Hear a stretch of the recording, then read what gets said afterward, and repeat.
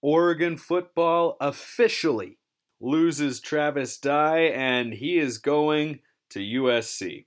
What to make of that, plus Oregon basketball steamrolls the Huskies over the weekend. Back at it in a brand new week. Here we go. You are Locked On Ducks, your daily podcast on the Oregon Ducks, part of the Locked On Podcast Network, your team every day.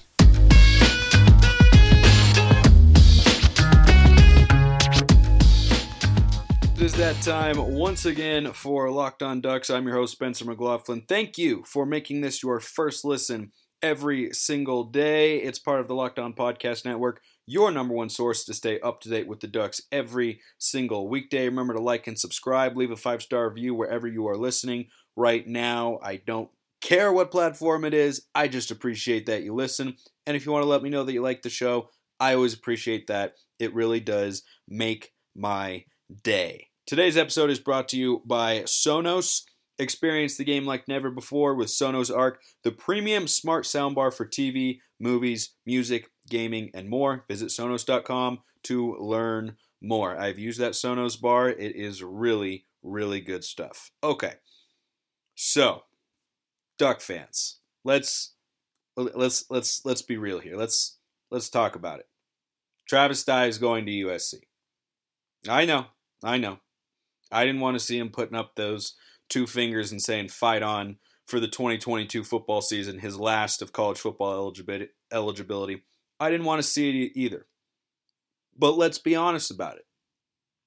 It could have been worse. It could have been worse. And when I say it could have been worse, I mean he could have gone to certain teams that I shall not call out by name, but are located in Corvallis and in the greater Seattle, Washington area. So it could have been a lot worse. And there's a lot to break down with this because it's really an interesting move for a couple of reasons.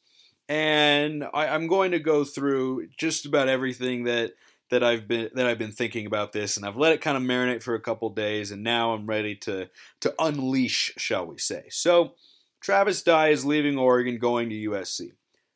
Starting with Travis Dye himself, I don't think this is the best move for him individually, and I don't think it's the best move for him team-wise. Now, I'm not trying to say, like, oh my gosh, the transfer portal's ridiculous, Travis Dye shouldn't be it. No, I'm not saying that.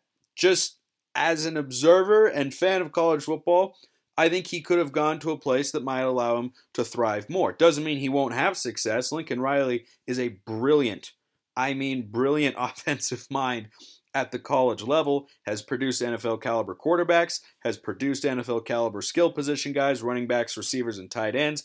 They all go through his offense, and they are going to have offensive skill pieces that are able to complement Dye so defenses can't just focus in on him like, frankly, teams were probably able to do this past season because Oregon didn't incorporate their wide receivers into the offense very much. They were run game dependent, but the offensive line was just, that good. I harbor no ill will here towards Travis Dye. Absolutely none. These are just my thoughts on the move. USC's got a dynamic offensive coach. That's an upside, and I'll get to more of those in a bit, but I think there are downsides here for Travis Dye. And if you didn't listen last week, I'll give you a brief rundown when I was speculating where he might go or why he might want to leave.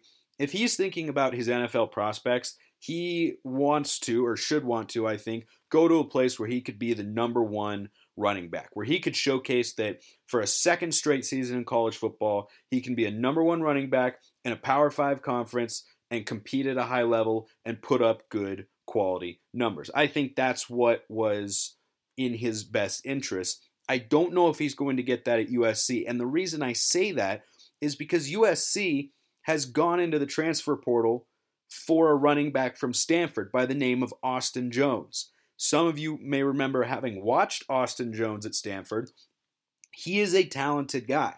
And when you look at the running backs that Lincoln Riley has had over the last several years at USC, they haven't really been in the Travis Dye mold, right? Ramondre Stevenson, kind of a big bruiser.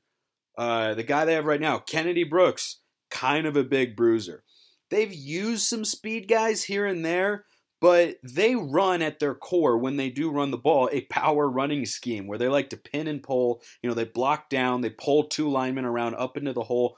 That lends itself to be a physical way of running the football. And Travis Dye is capable of running the ball, I think, in any system, but I have no idea how he's going to see Travis Dye as a running back compared to a guy like Austin Jones, who's just a little bit bulkier.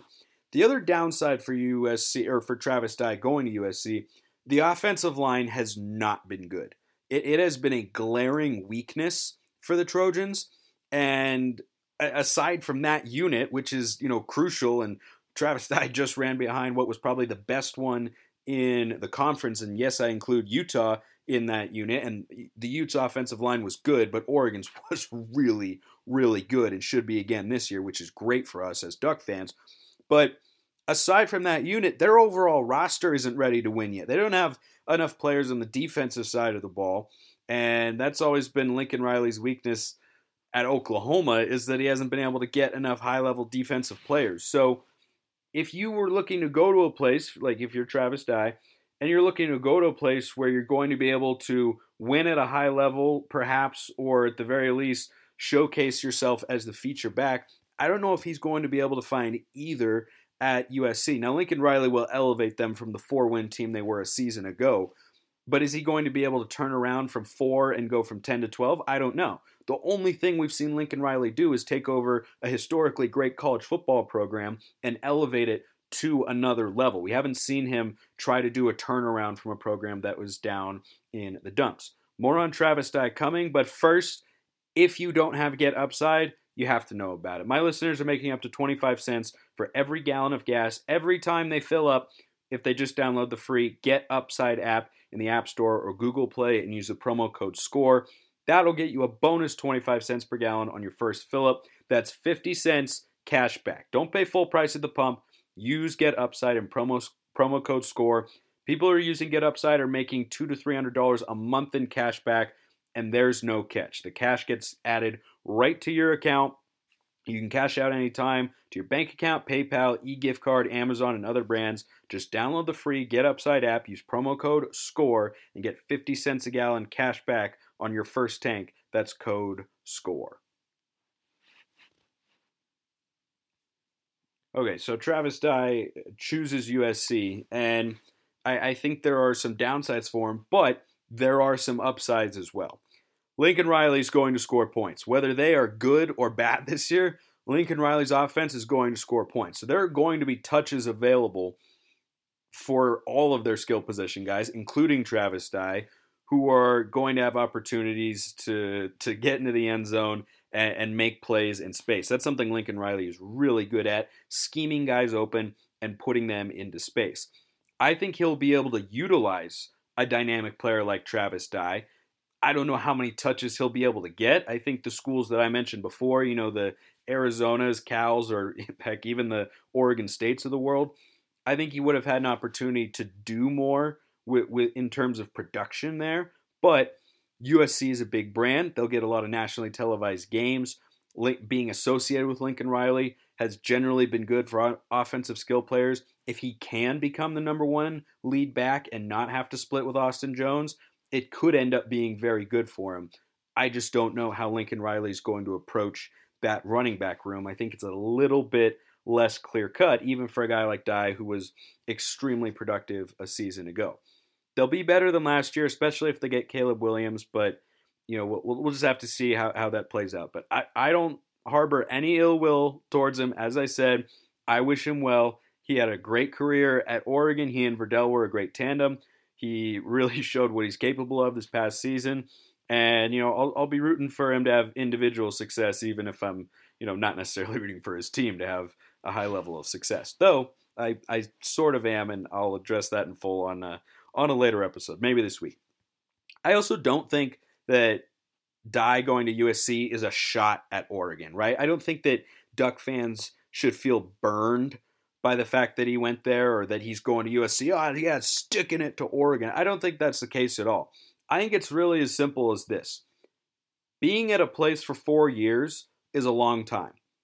And with the staff change, he's probably looking for a change of scenery, and it just felt like the right time, right? I mean, he was probably thinking, man, maybe I want to go somewhere else for my final year of college ball. And then Cristobal and the staff leaves. It probably just reinforced to him that this is the right decision for me. This is the right thing for me to do right now. And I don't hold that against him. So that's how I feel about that. But now to the other side of it, what does this mean for Oregon? First of all, I think we're all waiting. And we've all been waiting. And we've been waiting patiently. We would all like to hear what CJ Verdell is going to do. Now, I understand there's a lot of things to try and figure out. He's probably testing the NFL draft waters, or maybe he's about to announce his name into the transfer portal. Nobody knows. There's been a startlingly low amount of news about Oregon's potential feature running back in 2022. But Travis Dye leaving solidifies Byron Cardwell Jr. and Sean Dollars as the next guys up. And I am very confident in the fact, and Jeff Schwartz, former Oregon offensive lineman, who I've said before, you should follow on Twitter. He is a great follow on there. He thinks this as well. Behind this offensive line that has a bunch of talented dudes on there and is only losing one starter, they're going to be able to run the ball. It's just they will be able, unless the scheme goes back to 1940s style, wing T look. And heck, I think they'd even be able to do that. I mean, this offensive line, I was watching some game highlights over the weekend because that's how I enjoy spending my free time every now and then. That offensive line just moves people in this conference. They really, really do. And frankly, against Oklahoma, they held up very, very well for the most part. Couple of lapses on blitz pickups, but Dye was able to run the ball in that game too. And Cardwell, we know what he's going to be able to do. And I think Oregon fans should be excited for the potential that he's got. His patience and acceleration, I think, gives him sort of a unique running style that makes him shifty but powerful and explosive. And he is, I think, going to be a really, really good running back. And Dollars is just a straight line speed guy. He's just got it, and I want to see him get more touches as well. So the running back room is going to be fine. Now, a talented guy in this high school class, would it hurt? No, because having a bunch of depth is not a bad thing when you have guys leaving at this rate. But I did see the running back who I mentioned either last week or the week before when talking about this, from Colorado, the 2020 Pac-12 Offensive Player of the Year, Jarek Broussard. He went on a visit to Oregon. It seems like there's a lot of fit there. Now, do we need Jarek Broussard? I think the answer is no. If your running back room is Verdell, Cardwell, and Dollars, you're good. I think you're good. With Seven McGee in there, if we have to move him back from the slot position because of injuries, and whatever other young guys they're able to get in recruiting, which we'll check in on signing day in a couple weeks as well. Exciting times, because Oregon has been hard at work on the recruiting trail. But I think that this running back room is fine without Broussard. Now, if CJ Verdell comes out and says, I'm going in the portal or I'm going to the NFL draft, then I will say, okay, we need Broussard. You need to have a 1-2 punch, not just in case a guy gets injured, as CJ Verdell did this year, but also because, as we saw over the past couple of seasons, really, some days it's this guy and other days it's that guy. I mean, there's not always a consistent guy who's going to kill it every single game, day in and day out. And, at the running back position, it's just inevitable that guys will get dinged up and have to miss a game or two. LaMichael never had a big injury that caused him to miss, a ton of games, but he did have that elbow thing and he was out for a little bit, but we had Kenyon able to step up.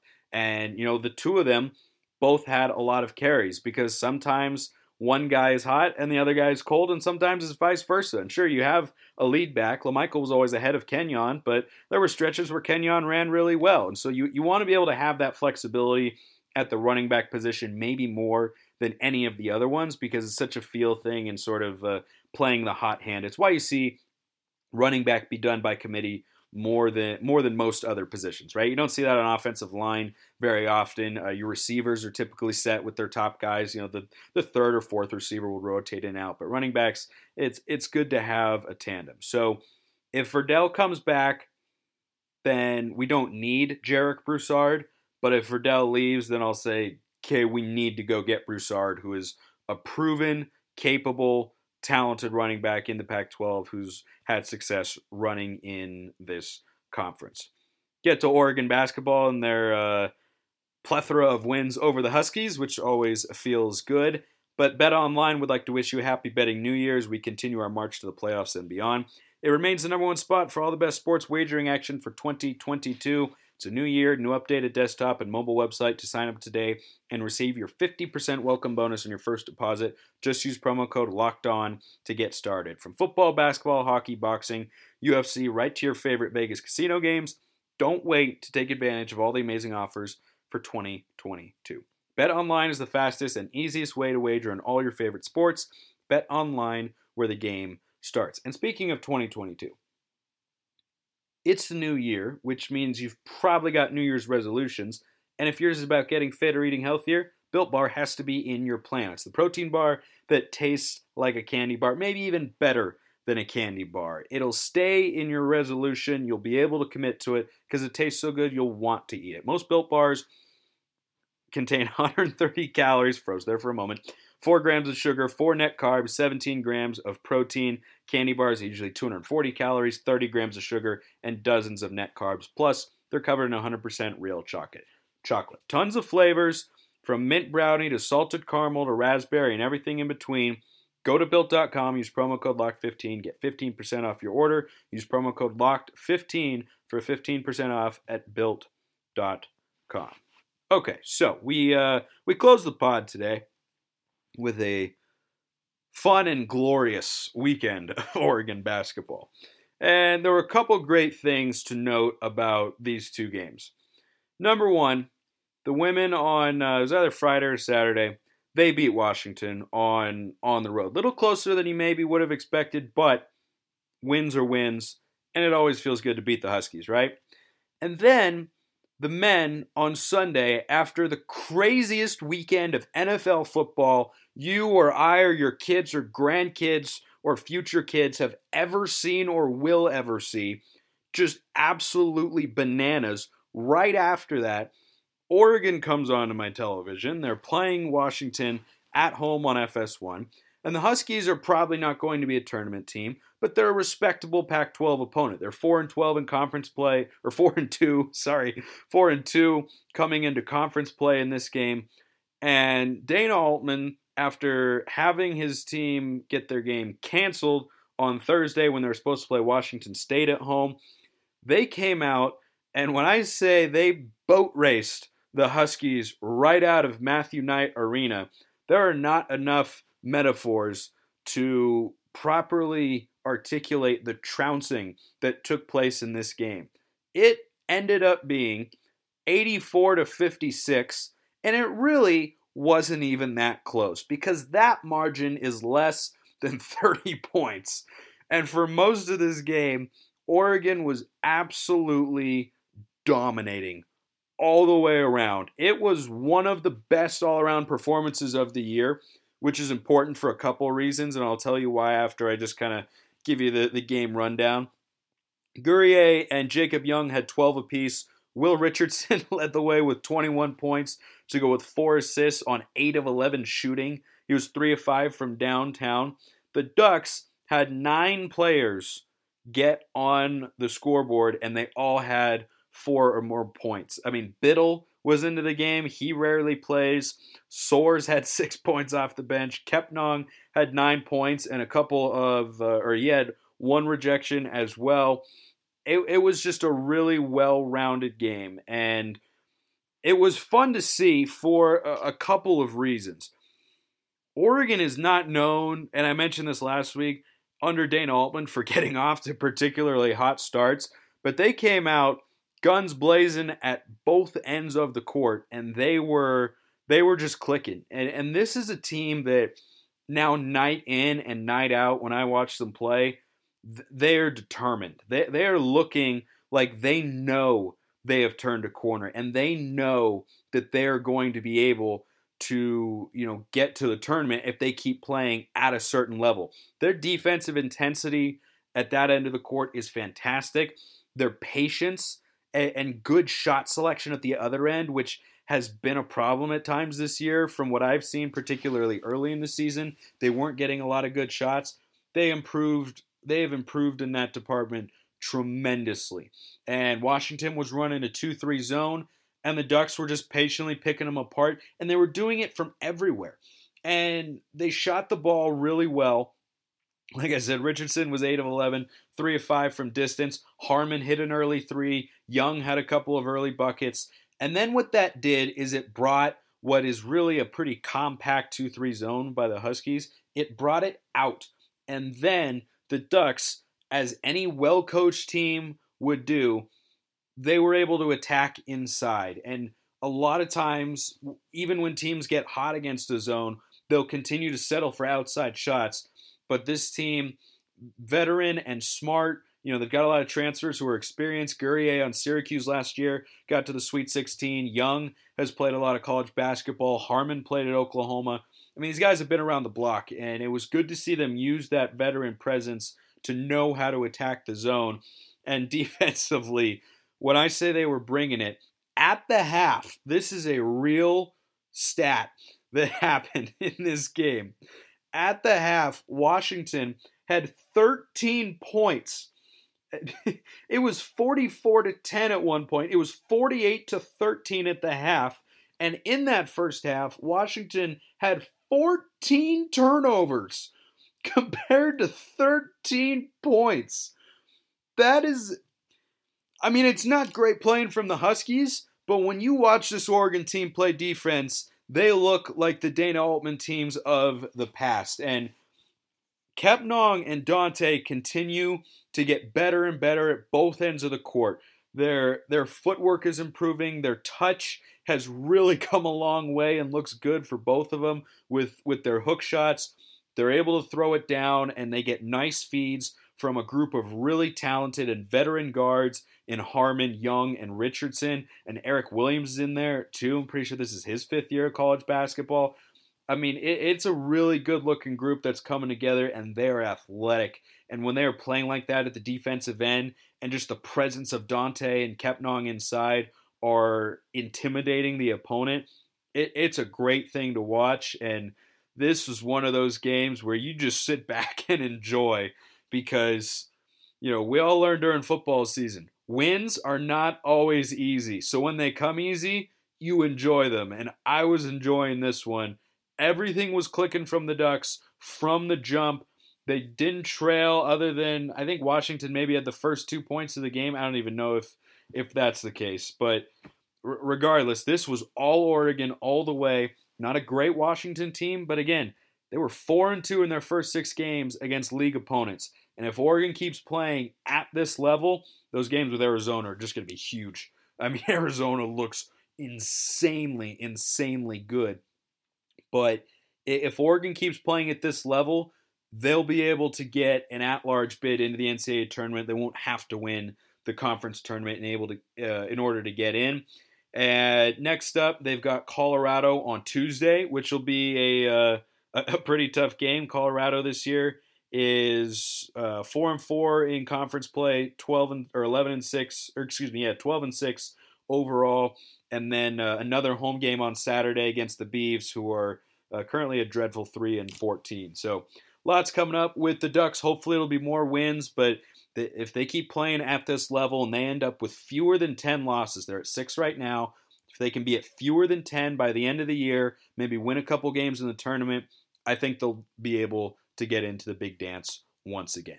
If you want me to answer a question here on the show, use the hashtag AskLODPod, or you can DM at LockedOnDucks on Twitter or my personal account at Smalls_55. I appreciate everyone listening. Have a wonderful rest of your day, and go Ducks.